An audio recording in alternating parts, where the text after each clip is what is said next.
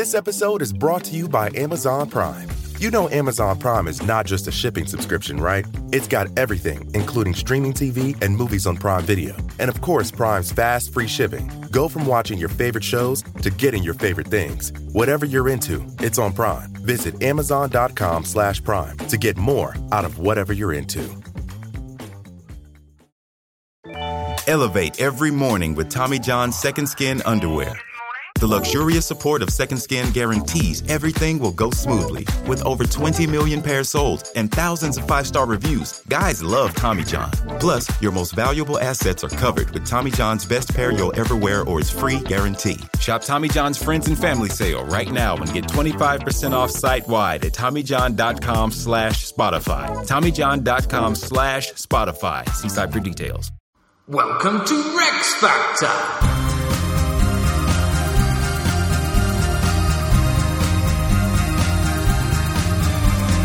This week, Alexander III.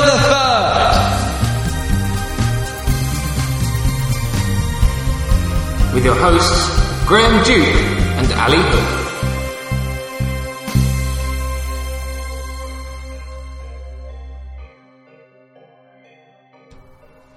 Hello! Hello! And welcome to Rex Factor, reviewing all the kings and queens of Scots, from Kenneth MacAlpin to James VI.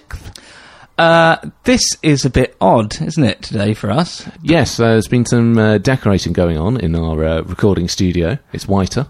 And curtainless. And curtainless. And no furniture. No furniture. The furniture in boxes, which arrived very late last night. So it might be a bit echoey, and we might be a little more sprightly, because for the first time ever on Rex Factor, it is, 9 o'clock? 9:50. We have done the morning one. I think Have one we? of the Elizabeth II ones. I think I was off to somewhere and you were going to go to New Zealand, so we did it at 9 or something, and then... Incredible memory, this man. So a little peek behind the Rex Factor curtain for you. Yes. Now, a bit of backgroundy stuff on Alexander III, specifically on the man whom you were about to declare at the start, Alexander II. He was last week. He was last time. Under Alexander II, we saw the rebel MacWilliam family wiped out once and for all. Yep, babies smashed against a wall. Smashed. Yep. He established all of mainland Scotland as Scotland for the first time. Which was pretty good, wasn't it? Yes, all these places like Galloway, Murray, Ross, Caithness, which have been troublesome, they are now definitively Scotland. Yes. In England, he gave up the claim to Northumberland and Westmoreland to secure a lasting peace. Initially, he's married to Henry III's sister, but then he gets a second wife from a rival French family. Yeah. We have occasional border tensions, but never all-out war. He got involved against John during the First Barons' War and Magna Carta at the start, but generally, things are tense but peaceful. Give that man the Rex Factor. And then right at the end, he raises a large army and fleet to retake the Western Isles from Haakon IV of Norway, but he died in the Isle of Carrera just at the start of the campaign. I was getting excited again as you said that, then remembered. So, his son, Alexander III, takes over as king. So he's the son of, obviously, Alexander II and Marie de Coucy, the second wife. And he's born on the 4th of September, 1241. Oh, can you smell that? Smells like Edward I. Now, he's Alexander II died in July 1249, which means that Alexander III was not quite 8 years old when he became king. So there's a minority. There is a minority. This time, definitely. Right. Alexander II was only 16 and he took control from the start, but 8 is definitely a bit too young. But what does he look like on the Heritage Playing Card Limited card? Right. What are you expecting? Oh, yeah, I forgot about that. So, well, I reckon they're going to play up his young age. So, nappies. No, I reckon... tartan nappies. Tartan. That is diapers for our American cousins. Yeah, I think fair, boyish. Well, I think the date is making me think he must be a bit battly. Fair, boyish, lots of swords. Oh! Oh! I know I say it a lot, but I could never have expected that. What we've got is Ming the Merciless's henchman here. It's like his Lord Melchett to Ming's Elizabeth I. He has... Well, he looks like an alien. He's got an orb and scepter, regal, flowing, floaty space gown with fur lining. I mean, it's just crackers. He is the Ace of Spades, though. Does he? You were saying you were expecting swords and warriness. Is he managing that? He looks like the kind of person who... It could go two ways. He could either have lots of people for him that has all that, because he's quite imperial here, or he's a bit like those later last Saxons and just a bit pious and rubbish. I'm really hoping it's the first one there, yeah. Now, we do have actually a relatively contemporary depiction of him. Right.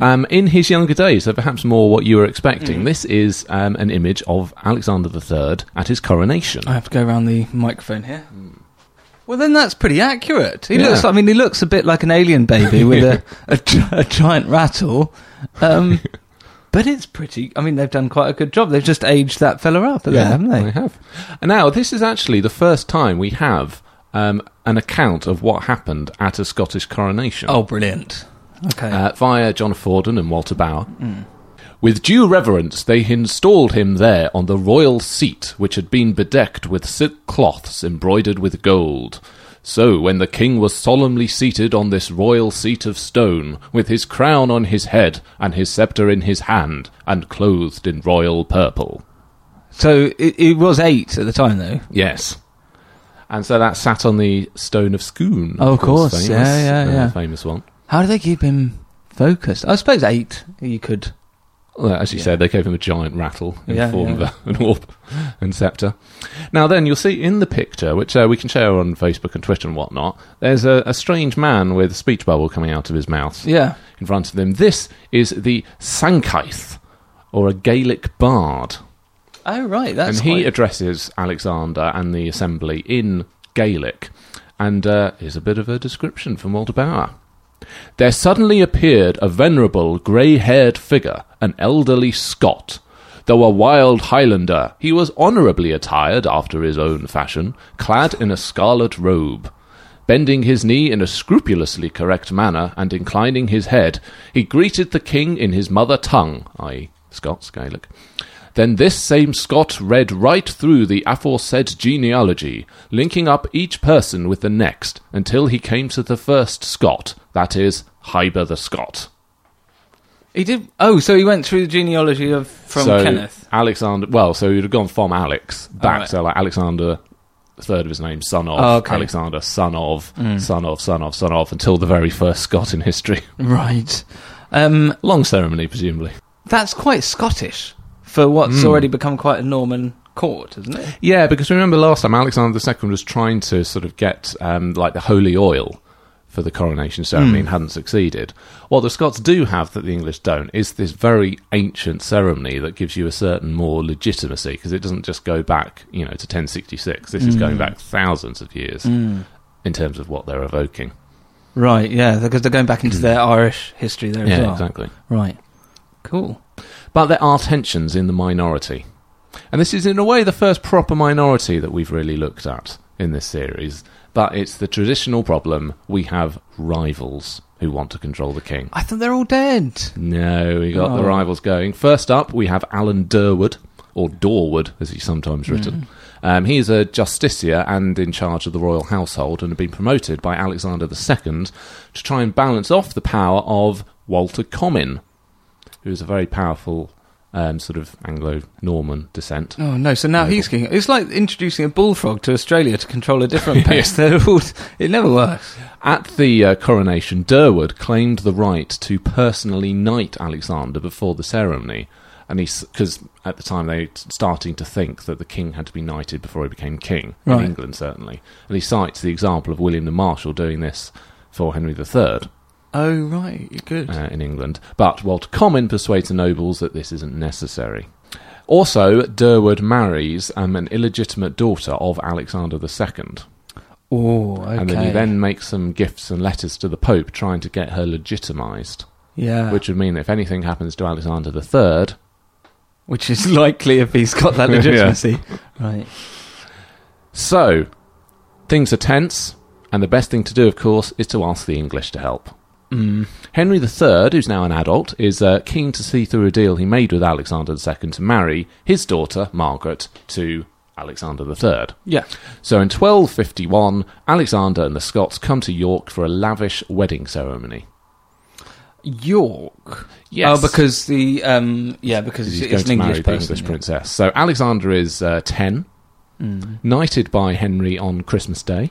Nice day. And then on Boxing Day, he marries Margaret, Princess Margaret of England, who is 11 years old. Oh, that's pretty grim. But Well, I mean, he's 10, though, so... that is going to be an expensive year for Henry III. It is. It's a very lavish ceremony. It's about 1,000 English knights and 600 Scottish knights. And the following day, he agrees a dowry for Margaret of 5,000 marks. That's a lot now, isn't it? I mean, I don't know much a mark Actually, is, said 5,000 of anything. Is, Yeah. it's quite a bit of money. Walter Comyn, at this time, appeals directly to Henry III for help, and he accuses Durward of plotting to take the throne. Yeah, good point. I mean, yeah. Henry now is father-in-law of Alexander III, and of course his daughter is now the Queen of Scotland. Yeah. So he removes Durward and seeks to ensure that he'll have a kind of influence over Scotland by installing 2 of his own barons. What, so Henry III removes him for Alexander III? Yes, on his behalf, Mm. and sets up a new regency council. Durward was a bit of an idiot then. Sort of everything was against him there. Like English and the Scots, and there stood no chance. Indeed, but things don't necessarily stay good. Margaret is very unhappy in Scotland. She writes miserable letters about Edinburgh Castle, the weather, being homesick, and being kept apart from her husband, Alexander. Why were they kept apart? Well, at the time they thought that they were too young to be sort of cohabiting and whatnot, Yeah. but she doesn't really get to see him very much. I think also Walter Comyn may be suspicious of her because she's not Scottish, and he thinks, can I trust her? Right. Henry requested that she be allowed to visit England, but the Scots refused. So the Queen, Eleanor, the Queen of England, sent a physician who wrote that Margaret was being unfaithfully and inhumanly treated. Henry is not very happy about this. And he's also not very happy because when he requested some financial or military aid from Scotland for his campaigns in Gascony, where he's having a bit of trouble, they refused. But this... right. So isn't that... okay, they're not allies, are they? I mean, they've got a marriage alliance. Well, I mean, his daughter is married to the king. But he and can't... the king's a minor, and he sorted out the Regency Council to get rid of Durward for them and put 2 of his own men in the Regency Council so that they would do what he wanted them to do. Okay, so it's a favour rather than it being... Like, he's... There's a solid Scotland now after Alexander II, so it's not like they owe him troops by law, it's just to call in a favour. Yeah. They're not showing fealty. And he's got 2 of his own men on the council who are also refusing this money. Oh, right, okay. His own men have kind of gone rogue. The only person that does actually help him is Alan Durward. Wow. Who actually goes and fights in person with Henry, and apparently does pretty well. So That's he a is good now move. back in Henry's good books. Henry gets fed up. He brings an army to Newcastle and sent an envoy to Edinburgh to see Margaret and force Walter Comyn to negotiate. So in 1255, Henry removes his 2 barons that didn't do any good for him and established a new and named council to rule for the next 7 years until Alexander is 21. Gosh, so the English are ruling Scotland. The English have taken over the regency, effectively. Yeah. Margaret is to be allowed to have regular visits to England and to live properly with Alexander as husband and wife. Ooh. How old are they at this point? 14, 15. Well, it's getting there, isn't it? Yeah. However, in 1257, 1258, Walter Comyn leads another coup, seizes control of Alexander and Margaret, prepares for a confrontation this time in case Henry does come with troops, and he makes an alliance with Llywelyn ap Griffith of Wales. Ooh. Ooh. With whom Henry is having a bit of trouble trying to deal with this rebellion, and in fact he's a bit too busy to intervene in Scotland because of the Welsh stuff. Yeah. I mean, I'm so looking forward to how this ties into the next episode. But Alexander is now 17 and he's got a voice of his own. The Welsh Treaty actually explicitly acknowledges that Alexander might quite soon completely scrap it and do whatever he wants. So they're already acknowledging that even when Walter Comyn is making alliances with the Welsh, they're acknowledging that Alexander is actually pretty soon going to be making his own decisions, and he might backtrack on it. He helped to broker a compromise at a parliament in Stirling, so Durwood returns to the council, the Regency Council, and it's a bit more of a both sides, a bit more unified. In 1258, Walter Comyn suddenly dies. Okay. 1260, Alexander and Margaret visited Henry in England. A dispute broke out in Scotland over an earldom of Menteith, or Menteith. Right in. Alexander returns, comes back, decides on the issue, restores order, and now he is properly in control. It's the majority. Good. He's making his own decisions. Here we go. Are they going to be good? Pretty much, the immediately becoming king in his own right, he announces that he's going to finish his father's work and retake the Western Isles from Norway. Oh, the ship's still ready? Their ships are still ready. So partly this gives focus for him. It's a way to prove himself now that he's king in his own right, but also it's a way to get all the nobles united again behind a common cause rather than fighting each other. Yeah, good idea. So, a Scottish embassy was sent to Haakon IV in Norway to offer to purchase the Western Isles. Mm-hmm. Haakon says no. And when the embassy tries to leave without permission, he arrested them. For just leaving without permission. Right. Alexander takes matters into his own hands, so in 1262 he sends the Earl of Ross to attack the Isle of Skye, part of the Western Isles. So this provokes a response from Haakon, and he raises a huge fleet, something of an armada, really, sails to the Western Isles, gathers support from the local lords, and then makes a number of raids on the Scottish coast. I can't remember if I said this last episode, but the way the Western Isles are being fought over reminds me of the Iron Islands in Game of Thrones. I think that's how I picture them anyway. I would love to go. So they have some negotiations, but the negotiations break down.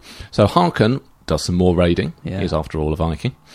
However, there are storms, because it's now about autumn, and it's not a great time to be sailing around Scotland and the Isles. And the storms drive many of his ships actually onto the shore, leading to a battle on the beach called the Battle of Largs. It's debatable to what extent this is an epic, epoch-making battle or just a pathetic little skirmish on the beach. Both sides kind of claim victory. But the important point is that the Norse and Haakon do leave, go off to the Orkneys. Haakon falls ill and dies at Kirkwall. Right. At exactly the same time, Alexander's first son is born. Okay, so the vacuum's being filled in the Western Isles. And this is a big blow to the North. Haakon's a very powerful king. He's been there for decades and decades and decades. And in 1266, his successor, Magnus VI, makes a treaty with Alexander, the Treaty of Perth, in which he agrees to cede the Western Isles to Scotland in return for payment. Oh, so straightforward sale. Straightforward sale. So apart from Orkney and Shetland, which remain under Norse control, and the Western Isles, so Skye, Iona and all that sort of stuff, the Hebrides, is now Scottish. Brilliant. And this guy, this Viking, he's just living in Orkney, or is he actually living in Scandinavia? He's actually living in Norway. Right. But he's still got ownership of Orkney and Shetland. But it's done. The Western Isles is now Scottish. Now and forever. Exactly. Brilliant. And we now enter into something of a golden age for Scotland, it's often been described as. And it's an extended period of peace, prosperity. Alexander is happily married, and he now has 2 sons and a daughter with no real internal unrest. It's all lovely. The Treaty of Perth does last and re-establishes trade connections with Norway. And what's more, his daughter, also called Margaret, marries King Eric II in 1281 of Norway. So Magnus dies, Eric becomes king. Okay. Yeah. So we've got much improved relations there. In contrast, England's having a bit of a sorry time of it. Yeah. In 1258, Simon de Montfort leads a revolt against Henry III, and he establishes the Provisions of Oxford, which effectively reduces Henry to being a figurehead for a sort of proto-parliamentary democracy. Initially, Henry's able to get back in control, but in 1264, Henry and his son, Prince Edward, are captured in the Battle of Lewes. But, I mean, isn't there... We'll come on to it, I'm sure, at some point, but presumably there's some sort of dramatic escape. Well, unlike his predecessors, Alexander's got pretty good familial relationships with England, including with Edward, his brother-in-law. They all get on pretty well. So he actually sends troops in support of Edward to help fight against Simon de Montfort. They actually arrived after the decisive Battle of Evesham, where Edward kills and he does mutilates Simon de Montfort in 1265. But nevertheless, Alexander sent troops to help the English in a time of revolt, rather than to just get stuck in and try and take over the northern counties. So we see Scotland as a strong, independent nation. Noble divisions have been resolved. Norway's expelled from the Western Isles, and they're pretty friendly with England. That is a golden age. And so friendly that they're actually helping each other out. Yeah. Well, I can't imagine they have any claims over Scotland then. Exactly. Unfortunately, however, things take a rather tragic turn. In 1275, Queen Margaret falls ill and dies at Cooper Castle. His wife, this is. Yeah. They seem to have quite a close relationship, and when she was ill and dying, she only accepted her confessor and Alexander to her deathbed. And Alexander didn't seem to be considering remarrying at all. He was in no rush. He'd got 3 children, after all, so there was no dynastic need. 1281, his youngest son, David, dies. Okay, they're ticking them off. Oh, gosh. In the same year, that was when his daughter Margaret marries Eric II of Norway. Then 1283, she's pregnant, but she dies in childbirth. She's down to 1. She has her daughter, also called Margaret, so we've got 3 generations of Margaret. So the daughter survives, but... Yeah. Sorry, the granddaughter survives, but his daughter Margaret dies. Yeah. But it's okay, because he's got Prince Alexander, his son, who is 20 years old, seems pretty good. Fine. Gets married to a sort of prominent Frenchie. And he's presumably saying, get a child, get a child, get a child. Exactly, he's just got married, so it's all going to be fine. Until he falls ill and dies in January 1284. So in the space of 9 years, he's lost his wife and all 3 children. Space of how long? 9 years. Oh, dear. Oh, dear, oh, dear. So his only surviving heir is his granddaughter, Margaret the Maid of Norway. Despite a lot of unease among his nobles, he is able to convince a large assembly at Scone to recognise her as his presumptive heir. Now, if you are a particularly brilliant, dashing, tall, military effective commander, nay, king, down in the south, and you can see that happening... I mean, and let's not forget, they are related. Yes. I can now see where he was coming from. I'm talking about Edward I. However, the Scots aren't entirely pessimistic, because Alexander is only 45 at this point. Oh, right, yeah. And, his grandfather, William the Lion, was over 50 when he had his one and only son. Alexander II was in his 40s when he had Alexander III. So there's no reason why he can't have more children. He's perfectly healthy. So he marries the 18-year-old Countess of Montfort and a descendant of Louis VI of France, Yolande de Dreux. So Alexander was obviously very keen to maximise opportunities to sire an heir. So basically any chance he gets. Well, he's 40-odd. Yes, exactly. She's 18. So after a council meeting in Edinburgh one night, he actually rides through the night in really terrible weather to be with Yolanda at Kinghorn in Fife on her birthday the next day. What birthday? Well, I guess the 19th. Oh, 19th. Oh, right. I thought there was some sort of legal thing going on. No.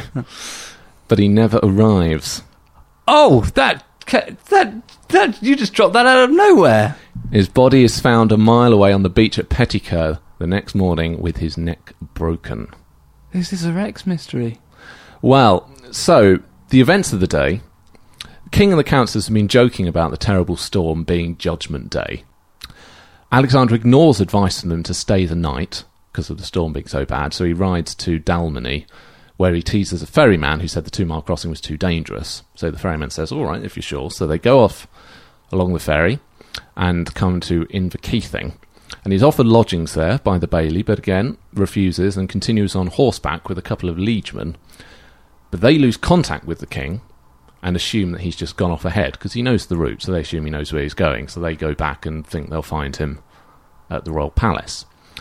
He's on his own? So he's ultimately on his own, so that means there are no witnesses to what happened. So we don't know exactly what happened. The traditional account assumed that his horse falls over a cliff edge in the darkness, what's now known as King's Crag. So he's kind of found at the bottom below this. I want to go there. Crag. Alternatively, he may actually have, because he knew the route, come down onto the beach, and his horse may just have got its foot trapped in the sand or something, and then when it reared up, threw him off, and obviously no helmets and anything like that, and he no seatbelts, broke his neck in the fall. Oh dear, oh dear. Oh dear, that's... I thought I was about to ding the old scandal bell, but... I think there is historical fiction that does portray Edward I as having arranged all of this, but there's no historical evidence. But there's so many moments where he could have taken refuge that it would have been... Yeah. Wow. But... Sticky. Yolanda is taken to Stirling because she is pregnant. Oh, juicy. Juicy story. So we've got the chance for a effectively -year-old. Yeah, a proper minority. So she's taken to Stirling, but the child, we don't know, it's either stillborn or it miscarries. I bet can you imagine at the time they'd have been saying all kind of mystery things that surround it, with the king's death and the baby's death. Which means Alexander dies with without spoiling dynasty, without his own children. His only surviving heir is a little girl in Norway who's never been to Scotland. Gosh.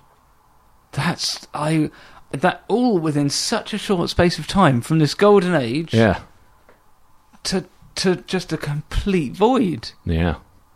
And a nice juicy death there as well. Cool. I was looking at Graham then the whole time, like with my mouth agape, waiting for the next thing. We're going to have to rate him in a minute, but before we do, I just thought I'd let you know that this whole time, as we don't have curtains, the light is shining from behind Graham. So if you can imagine that story of the mysterious death of Alexander II being told by a shadowy figure, I can't quite see his face, but I can see his silhouette. It's really quite eerie. I've had it taken out of me. But I'm ready. Let's review him. Battliness! Well, we've got, obviously, the main thing is the Western Isles. Yeah. So, as I said, he takes the initiative. After Harkon refuses the offer of purchase, he orders the Earl of Ross to attack Skye, and also Walter Stewart ousted some enemy leaders from Knapdale and Arran. So Alexander's making his intentions clear, that he's going to take these by force if he's not going to get them by purchase. But inevitably Harkon's going to invade, but Alex is prepared for this. He strengthens royal castles on the east and west coast, because he doesn't actually know where Harkon's going to choose to attack. He instructs local military levies to be held and establishes a headquarters at Ayr. Where's that on the west coast? Yeah. So, he's ready, he's prepared for an attack. And sure enough, Harkon does attack in pretty big numbers. According to an Icelandic annal, he raised so great a host that an equally great army is not known to have gone from Norway. So biggest invasion from Norway ever. Yeah. There's about 120 ships, probably. Good grief. Sails around the Hebrides to receive the submissions of local lords and chiefs before then making attacks around the Firth of Clyde. Now, he doesn't actually invade Scotland as such, so what he's really doing is just putting up a massive show of force. Yeah. So that when they come to the negotiations, Alexander's going to back down and accept him and submit to him as, Lord of the Western Isles. Classic Viking thing, just raid and demand something. But Alexander knows, and the Scots know, that Harkon's left it rather late in the season to be raiding, and he got held up getting support from the lords. So Alexander just deliberately delays and prevaricates in the negotiations, drags them out as long as possible, Clever. So that then it's bad weather and Harkon's going to have to go and winter somewhere away from the coast because it'll be too dangerous to stay. So, frustrated, the Norse depart. Harkon sends another raiding party up Loch Long to plunder all the way up to Loch Lomond, so they go right inland. But with the main fleet out on the coast, it's hit by a storm, and that's where lots of ships are blown back onto the mainland of the Ayrshire coast. And then we have the Battle of the Big Clubs. And this is where we have the Battle of Largs, yes. So initially a small contingent of local Scottish forces harassed the Norse on the beach until Harkon himself leads a sort of reinforcements and they chase them off. So we've got about 200 Norse troops on top of this sort of mound, which is slightly inland from the beach, and then maybe 7 to 8... Oh, and it's led by a chap called Ogmund Crowdance. Brilliant.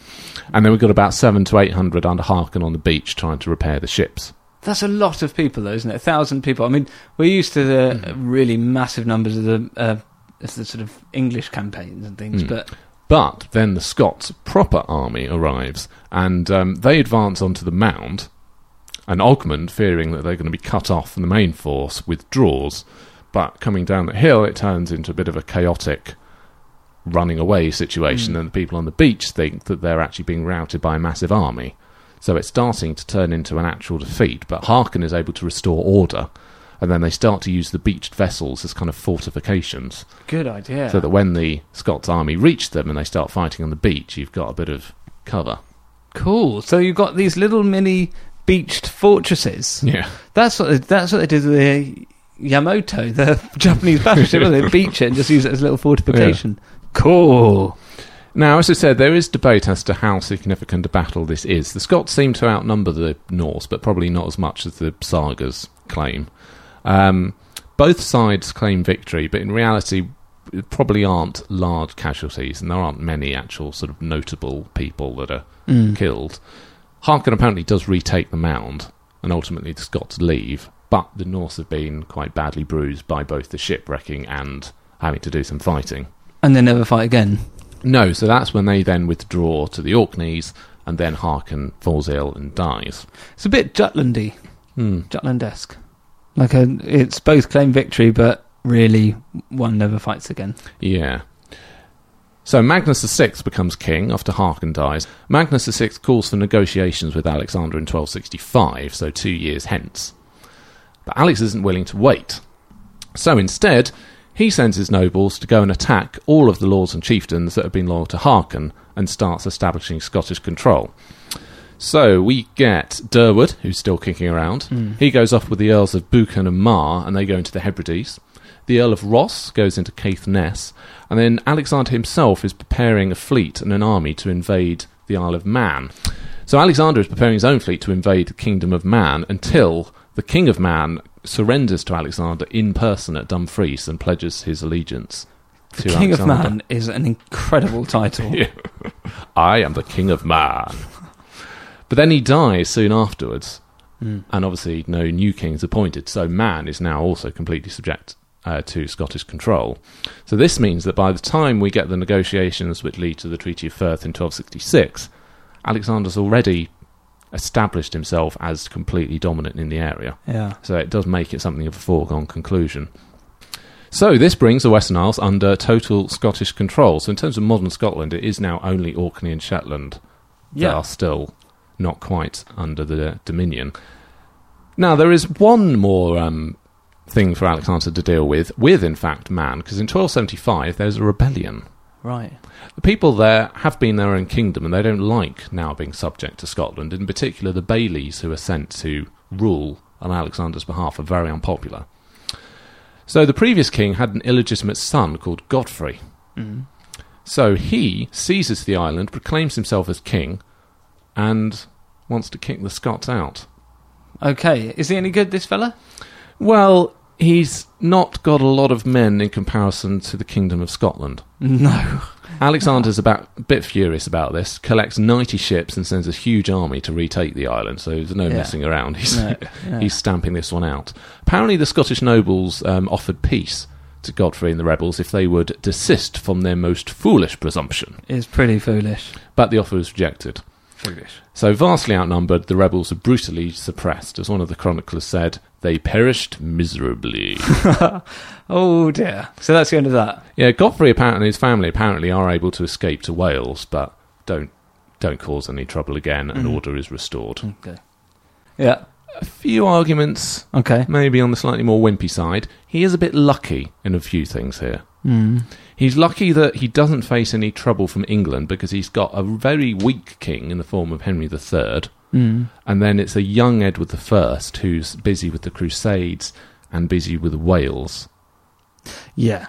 Like, you imagine if their focus were freed up a little. Yeah, so if you think of like William the Lion that was dealing with Henry II, Richard the Lionheart, and even John, who had nothing else to worry about when he lost France, Alexander's quite lucky that actually there's no real threat coming from England. But is there no real threat because they're now related and they're all happy? But I suppose they're related and happy because the threats are elsewhere for the English. Yeah, that's part of it. But ultimately, the English aren't really in a position to cause any trouble for him. Yeah. In the Western Isles, it was really more about Haakon failing to secure support from the local tribesmen. Actually, that was one of the reasons it took him a long time, was they didn't really fancy the fight. Yeah. So he did struggle to actually get people to stay loyal to him. And also the weather. It's usually a classic English thing, but those storms and all that sort of stuff is probably that, and the fact that he died is maybe more significant to the outcome, you could argue. Yeah, because I suppose they Haakon actually, there was that defeat that was Jutland. Yeah. So if luck wasn't with him, it could easily have gone the other way. And the Armada shows Scotland is still vulnerable to an attack. Yeah. But it was the aggression in 1262 which forced Haakon's hand, and then 1264 was the reason that Magnus was so ready to cede the Isles. And maybe it was also Alexander's aggression is what made sure that the local tribesmen didn't want to support Haakon, because they thought, look, the reality is this guy's here and he's really powerful. Yeah, it's showing them which side the bread is buttered, and he had very buttery bread. Yes. The other argument is that actually it is largely a period of peace. Western Isles is the only major conflict on the rebellion in Man, and there's no real evidence of Alexander III himself being particularly battly. Though it's pretty good, this period of peace. It's a golden age, and is that because I feel like we've seen recently a whole bunch of these kings who are much smarter. It seems like things have settled down. It's given them a chance to exercise their wiles. Yes. And rather than just concentrating on not being burnt to death while they sleep, they can focus on fighting where necessary and not fighting where they don't have to. And think securing the peace has been really effective. Taking advantage of the fact that the English weren't there, or previously managing to keep someone like Henry II at bay. Keeping peace, but in itself is pretty good from a battliness point of view. I think it's pretty good. Yeah, and we do have a major tick of a box with the Western Isles. Yeah, and I love an armada. I mean, there's no great battle. No, I don't think that Largs... So what are you thinking scores for Alexander III and battliness? I certainly can't go above 5. Ooh. Even with the Western Isles? No, I can't go above it. I think that whole securing the peace chat did pushes them right up. And we do have Largs. We have a lovely armada. But I think that's as far as I could go. I mean, the armada is Haakon, is it not? yeah, but to defeat it and or to face it down. Yeah, 5. I don't feel blown away, but it's respectful. I have respect for it. I'm going to go 6.5, I think, because we've got... I mean, he's taken the Western Isles, so we've got quite a major acquisition of territory. Yeah. Which, I think, compared to some of his predecessors, that is a thing in progress, rather than just a kind of, well, he sort of thought a thingy here and he did a bit of a raiding here. He's actually conquered something, admittedly not with like a massive rampaging army and a sword held aloft, but nevertheless, he's done a job. Yeah. And that's the trouble with this, isn't it? Now that we've got something like this, it makes the earlier ones... Yeah, so we've got, a 5, apparently he had a sword. But it's all in the context, isn't it, of the time. I feel like maybe he was mopping up what was left from his dad, who did a lot of the consolidation. So it's great, but he did it quite peacefully, isn't he? He just did a show of force and had the skirmish. But I think that's good. Yeah, I'll stick with 5. So that's an 11.5 for battliness. Scandal. There's a funny story, first of all, relating to his wife, Queen Margaret, about a murder. Ooh. According to the Lanercost Chronicle, Edward reportedly gave to Margaret's household a young courtier who'd been one of the ones to kill Simon de Montfort. Oh. And apparently one day Margaret was walking with her ladies when she saw this young courtier washing his hands in the River Tay. So, as a bit of a joke, she got one of her ladies to push him into the water. Sorry, don't know why I laugh quite so readily at that. It is hilarious. In an age of such terrible bloodshed, that is quite light-hearted. But unfortunately, he either couldn't swim or he's caught up in a current. Oh, what? And drowned. Oh, we're back to bloodshed again. Water lungs. Watershed. Now, perhaps this is a bit dubious. The Chronicle also claims that she was suspected of being in love with him because she was so upset afterwards. And perhaps he's just a bit of a misogynist and he just made up a nasty story about Margaret. Yeah, because I think he would be upset if he killed someone. Yes. I hope. Anyway, that's his wife, a funny little story. Let's move on to Alexander himself. Yeah. He seems to have liked the finer things in life. As you said, he's got a pretty decent set of robes on him. I can't wait for you to see this on Facebook. In his cards. He reportedly died owing a very large amount of money to a Bordeaux wine merchant. Of course he did. And according, again, to the Chronicle of Lanercost, he was not without sin in his later years. Oh, right, here we go. What type? He was accustomed to desist neither for night nor for storm, neither for dangers on water nor for obstacles of rock, but by night as well as by day, whenever he thought fit, sometimes with disguise of clothing, often accompanied by one associate, to visit, without regard for honour, matrons and nuns, maidens and widows. Boo! We've got some more sex with nuns, everyone! Fantastic. We need a massive jingle here for sex with nuns, but this is brilliant. First time in 4 years. Oh, I'm going to really try not to let this sway my scandal score, but I'm a very happy man. We finally got it. So, but it's not even just sex with nuns, it's fancy dress sex with nuns. He's dressing up. He's in costume. With an associate. Yes. It's fancy dress nun orgies. Yeah. Brilliant. Oh, well, that's made my day.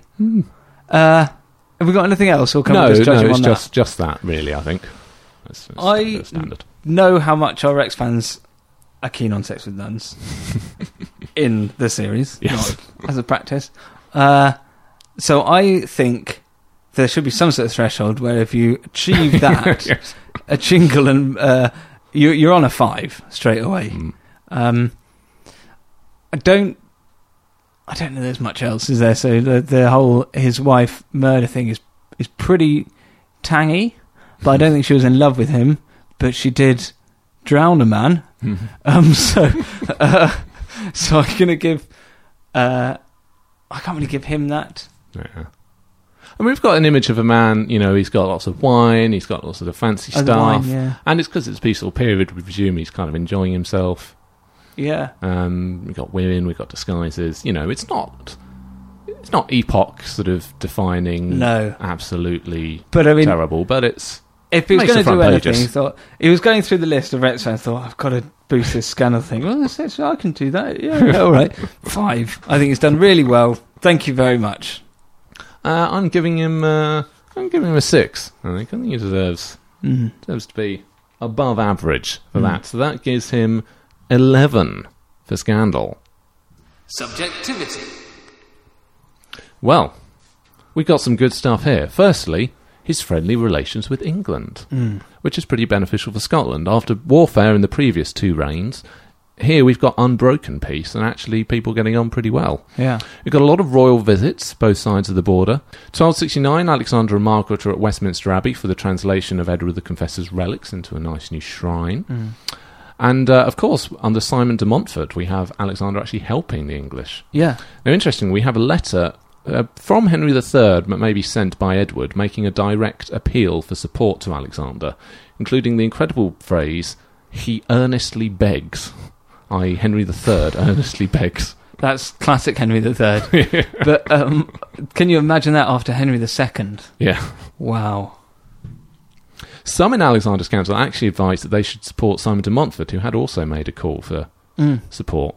But Alexander sends troops. As we said, they don't arrive in time, but on diplomatic terms, he made the right call there. Yeah. Because you think William the Lion that decided to support the rebellion against Henry II didn't work out very well. No. Even though the troops are late, Edward knows that Alexander has helped him. Yeah.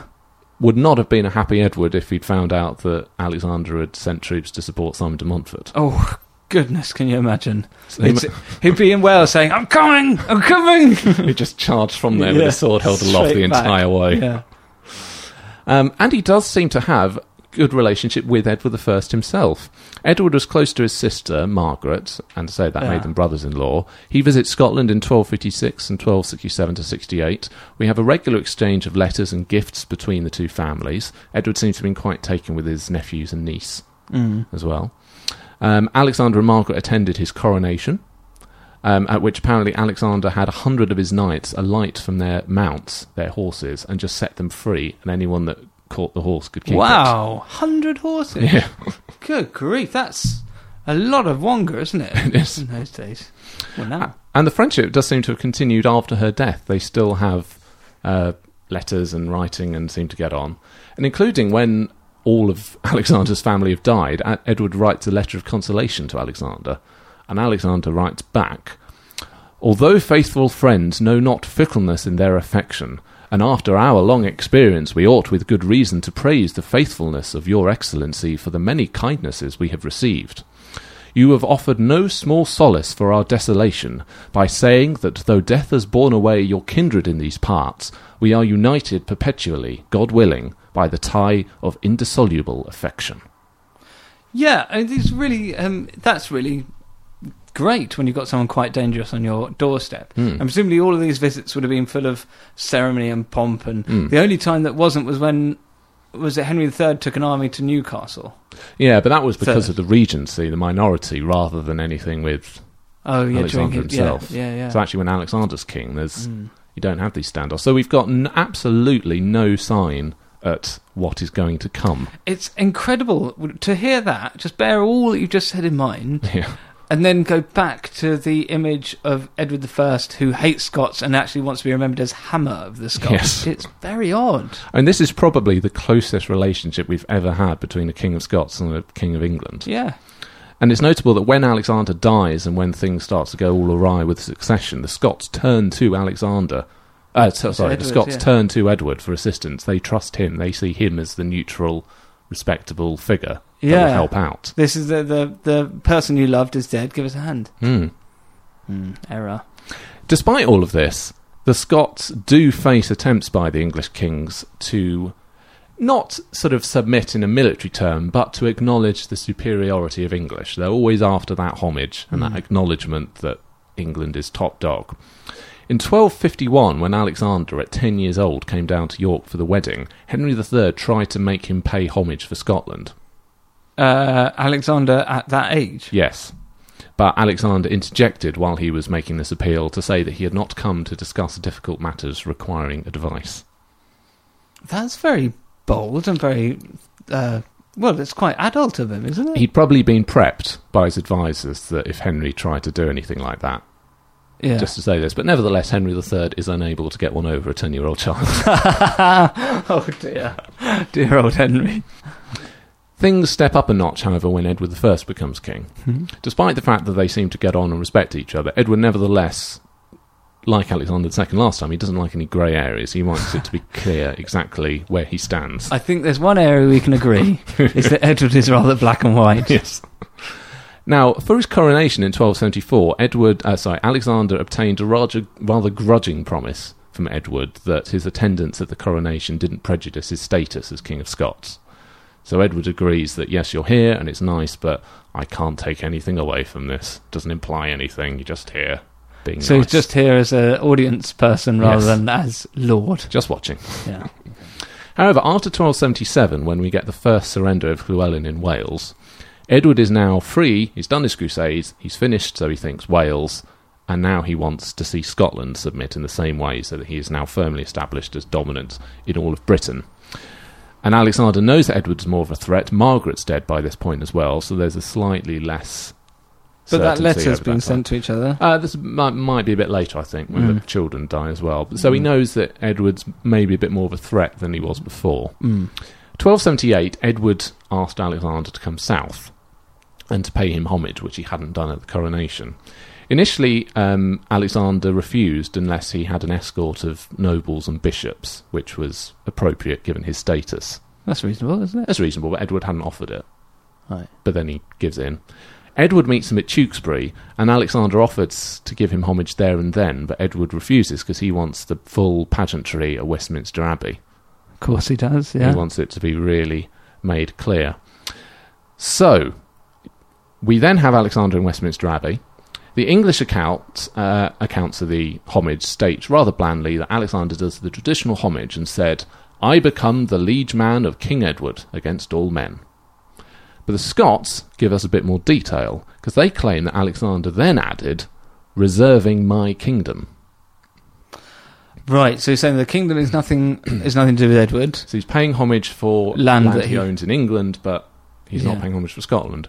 The Bishop of Norwich then apparently said that the Kingdom of Scotland was also due to Edward, but Alexander replied, "Nobody but God has the right to the homage of my realm of Scotland." God, that's brave, isn't it?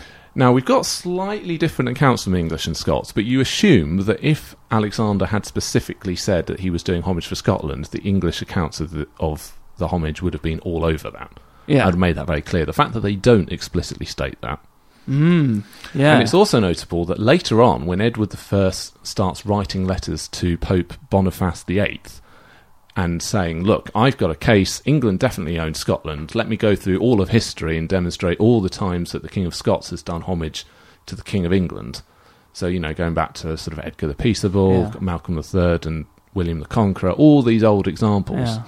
Boniface brings up this one, and this particular act. And he says, "When also he appeared in person to offer you the usual fealty, he publicly declared, in the presence of many, that he offered it only for those lands situated in England, and not as King of Scotland for the realm of Scotland." So that's backing up the Scottish version. Nay, he openly declared that for that realm he ought not in any manner to offer or swear fealty to you, as being entirely free from subjection to you, and you received the fealty of this nature offered to you. So even the Pope is saying, "Look, come on, you know full well that he didn't do homage for Scotland, and you let that go." So Alexander's played quite a good hand here. He's avoided having to pay full homage to Edward I. So we've got all that stuff with England, but more importantly, we've got lots of internal stability and a golden age in Scotland itself. As we said, the minority was afflicted by all those rivalries. We had something like 3 coups in the space of 6 years.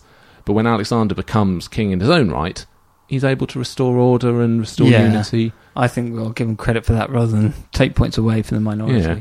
It's a time of great prosperity in Scotland. In terms of the royal wealth, in the early 1270s, apparently 7 Scottish bishoprics were vacant, including big ones like St Andrews for 3 years. And when they're vacant, all of the sort of lands and the monies that they earn goes directly to the king. Excellent. So you don't appoint a bishop, you get all the money. There are also no adult tenants in the earldoms of Carrick, Angus, Atholl and Fife, so again, he's getting all the longer. This. Imposes customs duty on exported hides and wool, plus we've got the burrs, where he's got a bit of a relationship where he's getting some of the revenues and stuff from that. But we also have national wealth for everybody else. There's a rapid period of growth in these burrs, these market towns, but also commerce all across Europe. He's aided by the peace with England, peace with Norway, and control of the Western Isles, so he's able to, deal quite comfortably with Ireland, with Norway, with the continent, with England. There's nowhere that Scotland's sort of barred from trading. And not having to waste a lot of money on wars. Yeah. And the peace is also significant from a money perspective, because England and France are raising huge sums of money at this point to finance wars. But in Scotland, after 1266, there's no real major conflict whatsoever. And apparently, even that campaign with Haakon IV in the Western Isles cost Alexander III a tenth of what Edward I spent on his 1276 campaign in Wales, which was particularly expensive. Yes, which we'll come to in a special episode. So there's no real military economic burden on Scotland in this period. So he's got a lot of lolly. A lot of lolly, but the people of Scotland have a lot of lolly. Right. And this is even better because apparently in Scotland it's actually very rare at this time to have a general taxation of the populace. Yeah. So it's usually just for a set purpose and kind of comes as an aid from tenants-in-chief rather than everyone having to give lots of money. So we don't have rebellions on financial issues, which is an issue in England, and we've got lots of money, lots of trade, lots of commerce, and no real tax. It's very good, isn't it? I mean, it reminds me quite a lot of his dad. They're both all about stability. So the population rises probably something like 500,000 at this time. Wow. Got good climate conditions at the time, lots of building works on major cathedrals like Dunblane, Dunfermline, Glasgow, St Andrews. Peace, prosperity. Well done. Well done, We're Ming the Merciless. It's all lovely. But Is there a downside? I don't believe it. Or has it been exaggerated, perhaps, is a better way of putting it? Some would argue that this sense of a golden age is kind of propaganda and hindsight. Because of what comes next. Because of what comes next. So chroniclers like John of Forden and Walter Bower, who are writing in the period of the Scottish Wars of Independence with England, they're looking back in the knowledge of wars and divisions and difficulties, and looking back to Alexander's reign and thinking, oh, that was so much better. So it's kind of with hindsight rather than at the time, perhaps, being revered. Also, the Bruce and Stuart monarchs want to present Alexander's reign as the Golden Age to contrast with what happens under John Balliol, who's their rival. So they're saying, oh, look what happened when you picked him as king. Alexander was amazing, we're amazing, and we should have been chosen to be his heirs. So you can see this break was caused by picking the wrong man. So, like Shakespeare's accounts of pre-Tudor. Yes, exactly. Like with the battliness, we do have a certain amount of luck for Alexander. He does inherit a pretty good position from Alexander II, so a lot of the hard work's been done by David I, struggling along, but William the Lion and Alexander II. There's not necessarily a huge amount that Alexander himself does to create the Golden Age. Does he just sort of ride the wave? Yeah. Kind of your criticism of Edgar the Peaceable going back a long time. Is he lucky just to get the benefit of what everyone else has done? I feel like he is. That's what I was saying in Battliness, how he was just sort of mopping up the bit that his dad didn't do. And there's an economic boom across Europe at this point. But Scotland had divisions in the minority, and then after he dies, it all goes to pot as well. So, trade and peace and prosperity, it can only flourish when you've got good, stable rule. Yeah. So, it is interesting to see the period when Alexander isn't in charge, before and after, is pretty bad. It implies that actually him being there is a relevant factor. Yeah, it is, and it's undoubtedly good. We've got to give him credit for that period of peace. Yeah. The other thing we can say against him, in a way, oddly enough, is the fact that he dies. Because it does, he could have had another 20 or 30 years. He was in perfectly good health. But instead, he's cut down in his prime. He leaves the Norwegian child as his only heir. And you've got Edward I on the horizon. Yeah. Now, it's not fair to criticise when, stuff happens after they die. But it was a bit of a silly way to go. It was a very silly way to go. Especially when everyone kept going, don't go, have a bed here, have a sleep. Yeah. He might have been lucky. That's balanced out by him being unlucky in that all of his relatives died. His family died out. Yeah. And his unfortunate death as well. His death wasn't through... Okay, it was through the choice of equivalent of drink driving in the day, I suppose. He was probably drunk at the reins. Yeah.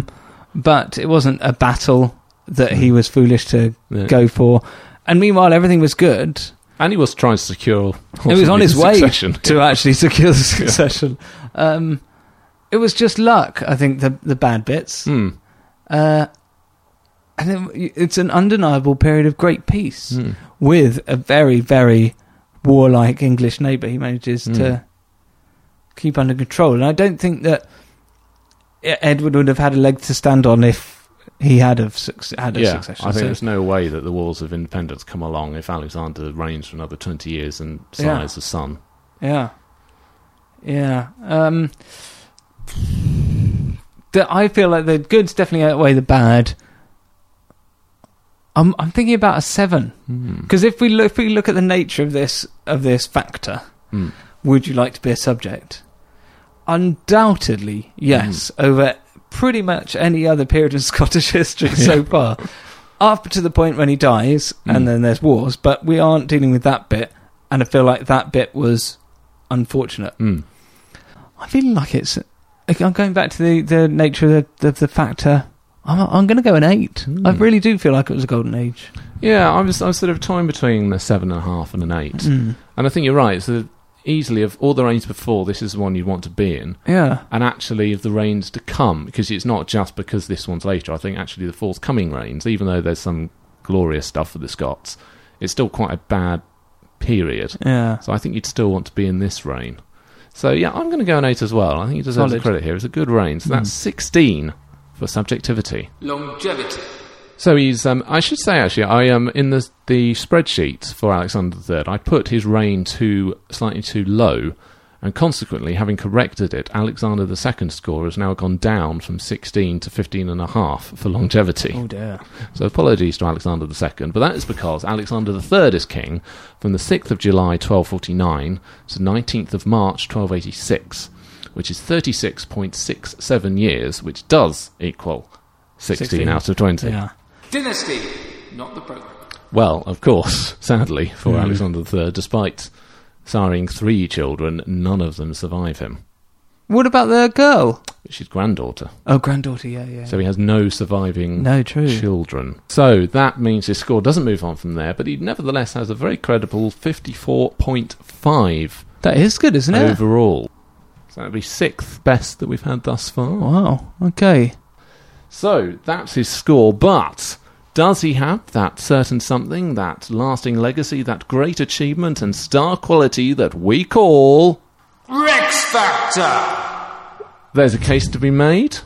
There is. He's got the Western Isles, which, yes, Alexander II started that, but nevertheless, Alexander III has that long minority where nothing's happening, so it's not like the next day he takes the fleet and goes to trade. It's gone in abeyance for a while. First thing he does in his majority, I'm taking that, takes strong decisive action. He does take the Western Isles. We've got a big bit of territory that is now Scottish that wasn't Scottish before. Yes. Now, what have you got that's negative? We've also got a golden age in Scotland, and this being this wonderful time of peace and prosperity, and Alexander presiding over it, good relations with England, independence, all this sort of stuff. Against him, we've got him being a bit fortunate in that he inherits some of the good work of others has done, and perhaps his enemies at this time aren't as strong as they have been in other reigns. Though that's often the case for the Scottish monarchs that do well, is that it's in a period when England isn't perhaps doing as well. And we do have his untimely death causing a sort of catastrophe for Scotland in the future, but is that a bit harsh? I think... Are you going to make him another Edgar the Peaceable? I suppose that's the... that's the question, and have I learned my lesson? We've got a golden age. Well, I'm going to be straightforward, and I'm going to say no. No, I'm joking. I'm going to say yes, because two things. But he might not have had that great battle, but he did have the period of great stability. So he didn't have that one point where the sword in the air, but I think the moment when he did have an equivalent was saying to Edward, okay, I agree, I won't give you an oath of fealty up here. We'll go down to Westminster, sure, because I've got a plan. Goes down to Westminster, in the middle of it all, he goes, yeah, sure, you're my lord, but not of Scotland. And that moment of standing up to Edward, can you imagine everyone on their mobile phones in the audience going, #orcs? It was so brave to stand up to him. And golden age, awesome fancy dress, and can we not forget... Sex with nuns. I didn't put that on the list, but that is perhaps the key. I mean, wow. Boy, have I missed that. His death and his lack of succession, he perhaps shouldn't have made those decisions to ride off into the night knowing that he needed to do... Basically, he needed to stay inside a room for a year or however long it takes. Just wrap him up in cotton wool and give him a queen. Yeah, exactly. Just let nature take its course. Throw women in there. Just put pandas in an enclosure and hope that eventually... I should be at London Zoo. That's the only problem. And in fact, maybe those bad decisions that night, riding off into the night, as I say, was him actually trying to get good points for this, for the dynasty thing, because he's thinking, well, I've got to get there, I've got to do the deed. This is going to let me down so much. I've got so good in all the others, and then they all died. Maybe, I imagine when he was riding through the night, he has our theme tune going through his head. He's going, come on! Yeah, definitely. I think really you have to. Yeah, I mean, so the only argument against him, I suppose, is the Edgar the Peaceable argument that he's sort of fortunate in all the stuff he inherits. I mean, the other thing Edgar had, of course, was a Dunstan. How have you brought him up in this episode? It's ages ago in a different country.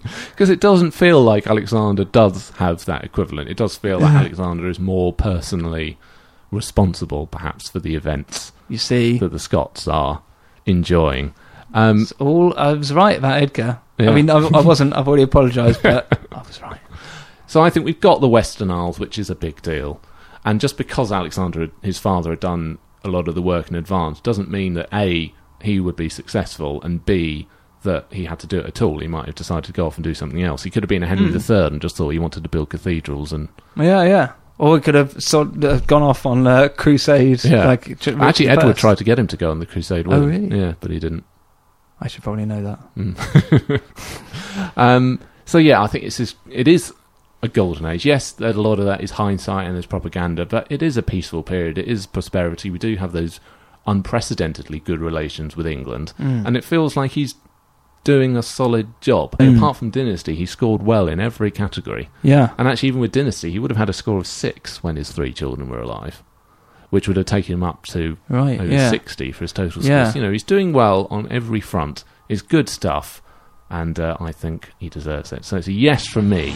Alexander III has the Rex Factor. Hooray! Well done, Alexander III. We're picking up a pace now with these Rex Factors. That's for the first time in the Scottish series, I think, a successive Rex Factor. That is really very good, isn't it? Let us know what you think. Do you agree? Should he have got the Rex Factor? Follow us on Twitter at RexFactorPod. Like us on Facebook and get involved in the discussions there. Email rexfactorpodcast@hotmail.com. And if you go onto WordPress, rexfactor.wordpress.com, read the blogs in support of the podcast and complete the polls to say whether or not you think they should have got the Rex Factor. That's the English and Scottish series. If you'd like to support the podcast, you can do so by leaving a review on iTunes. That is extremely helpful for us. And subscribing. It helps people notice if you have more reviews, and then more people see it and click on it. Or just word of mouth is very lovely. Tell your friends. Yeah. If you'd like to donate, it is, of course, a free podcast, but we do very much appreciate the people who have made donations. You can do a one-off donation via PayPal. And thank you to Krista Ball, who has done so. Thank you very much. We spoke. Or you can do crowdfunding. Click the Be My Patron link to make a monthly donation, and you get rewards for doing so. So $1, you get a mention. $1 a month, so you get a mention. $2 a month, a comment read out on the podcast. $5 a month, a mug. And we do now have... Oh, I cannot wait to get those to you, honestly. Nice. And to those who have already bought them, we are going to include a little special Brucey bonus apology present in there. $10 a month, a blog on the subject of your choice, and $15 a month, you get a podcast special on the subject of your choosing. Yeah. So we've done Battle of Waterloo, we've done William the Marshal, both of which you get as a Privy Councillor. We'll send you the link. If you're not a Privy Councillor, you can purchase them for $2 each. That's the crowdfunding. If you the crowdfunding, you become a Privy Councillor. And we've got our next recording probably will be Ali's dissertation on... rather timely, on Edward I, his crusade and the Welsh Wars. Now, I mentioned on Facebook, but we're featuring our first ever special guest on a podcast. Very exciting. Very exciting. More will be revealed, but he is a bit of a legend as far as I'm concerned. Thank you to our new Privy Councillors who've joined since last time. Akahui, Brendan or Adam Bethlehem, and Krista Ball, who also made the one-off donation and became... Privy Councillor. Well, thank you very much, Krista Ball. What was the name of the first chap? Well, it's the username. So it's Akahui. Akahui. So I'm not sure what the actual name AKA? Is. Yeah. Oh, I prefer Akahui. Arise as Akahui. The Lord of Hawaii. We've had some messages. Good. I thought I'd have a little ready. Kelsey Ingram on Twitter, at Kelsey E. Ingram. Just listened to Edward the 7th episode. Totally deserves the Rex Factor. Hashtag crumbs. Oh dear. We liked him, but he wasn't quite there long enough to achieve him. So he was a lot of fun, Edward the 7th. Yeah. On Kenneth II's very elaborate death, this was one with the statue and the Tom Say, who's on Twitter, at YarSMOT, said that whoever wrote the programme for the Macbeth at the Globe is obviously a Rex Factor fan, because it does a bit of backgroundy stuff. It doesn't call it backgroundy stuff, but it actually describes the elaborate death of Kenneth II. Really? Yeah. Oh, well, if you're that person, get in touch. We'd love to say hello. A couple of people got in touch when last time we said how we were recording in hot weather with all the windows shut. Yeah. By Pagan, at Frau Son on Twitter, there are these great products called cooling neck wraps or cooling neckties. Get some. Don't die. Thanks. Well, I'm going to try not to die, but I'm probably not going to get a cooling necktie because however much they are, I'll use them maybe twice in a year in this country at a push. And Not That Todd, at a different Todd on Twitter, says, well done. This level of ascetic devotion is truly Dunstan-like. The second time? Like, I don't understand what's going on. Quite a few messages about Alexander II in his episode. Bethany Packard on Facebook says, I just really want someone to name their dog Farquhar McTaggart. That's an excellent name. Good idea. On the subject of killing the Norwegian cooks, Susan Jones, at Susan Jones 963, says, I imagine the Viking cooks killed by Alexander would have been rather like Steven Seagal in Under Siege. Probably very dangerous. Yeah, that's a good point. I imagine that there was sort of Alexander II came in, and you know those terrible things that they do with herring?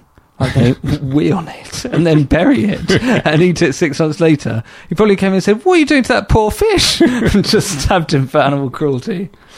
On the baby murder, Oh, yeah. Courtney at _uno_dos_tres_ probably mentioned already, but I bet Alexander II murdering that little girl inspired the death of baby Aegon Targaryen in Game of Thrones. This isn't depicted in the series, but it's mentioned and it's in the book. So this was back in the days of Robert and Ned when they were taking the throne, and they were the babies of Rhaegar, is it? Or okay, so the current dragon woman's sister or brother? No, cousin, I think. Okay, yeah. Baby boy had his head dashed out against a wall. Oh, right. Which is rather akin to the I bet there is. The Macmillan one. We might have said this, but that would make a great special subject. The bashing of a baby's through history. Yeah. No, old Game of Thrones. Yeah. And Sarah Kildo on Facebook said, I listened to this on my flight on Friday. Literally braining a baby wasn't the way I'd planned to start my vacation. Anyway, another good podcast to do a shout-out of is the History of English podcast. It's about language, but it gets into a lot of monarchical history. In fact, I was well prepared for David, thanks to History of English's discussion of the Scots language. Kevin has also given a shout-out to your podcast as well. History of English is great. I hadn't thought about that. Yeah, so the History of England, though that is a good one, but History of English. Yeah. So we'll check that out, and by the sounds of it, you should all as well. So that's it for Alexander III, another man on the Scottish Rex Factor Mountain looking for Kenneth MacAlpin's dog. But next time will probably be Ali's special episode. Yes, it's all coming together, isn't it? Meanwhile, I cannot wait for you all to see this image of Alexander III and Project Zeus. I also quite like the fact that with the special episode being timed as it is as well, we're doing a lot of episodes about Edward I coming up. Yeah, he's appearing almost every time for the next few months. But why on earth is Dunstan still here? He keeps cropping as well. If he manages to work his way into the next episode, I'll eat my hat. Well, we'll see if Dunstan makes his way into Ali's special episode or indeed any other ones. But until then, it's goodbye from me. Cheerio.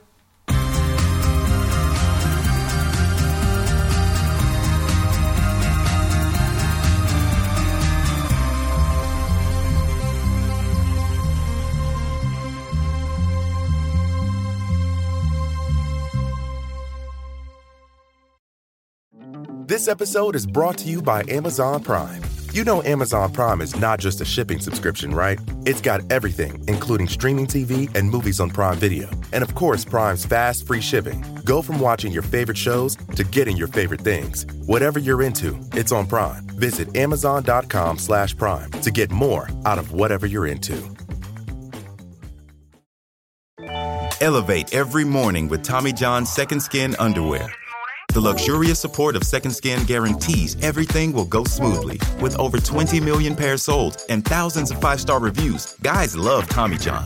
Plus, your most valuable assets are covered with Tommy John's best pair you'll ever wear or its free guarantee. Shop Tommy John's Friends and Family Sale right now and get 25% off site-wide at TommyJohn.com/Spotify. TommyJohn.com/Spotify. See site for details.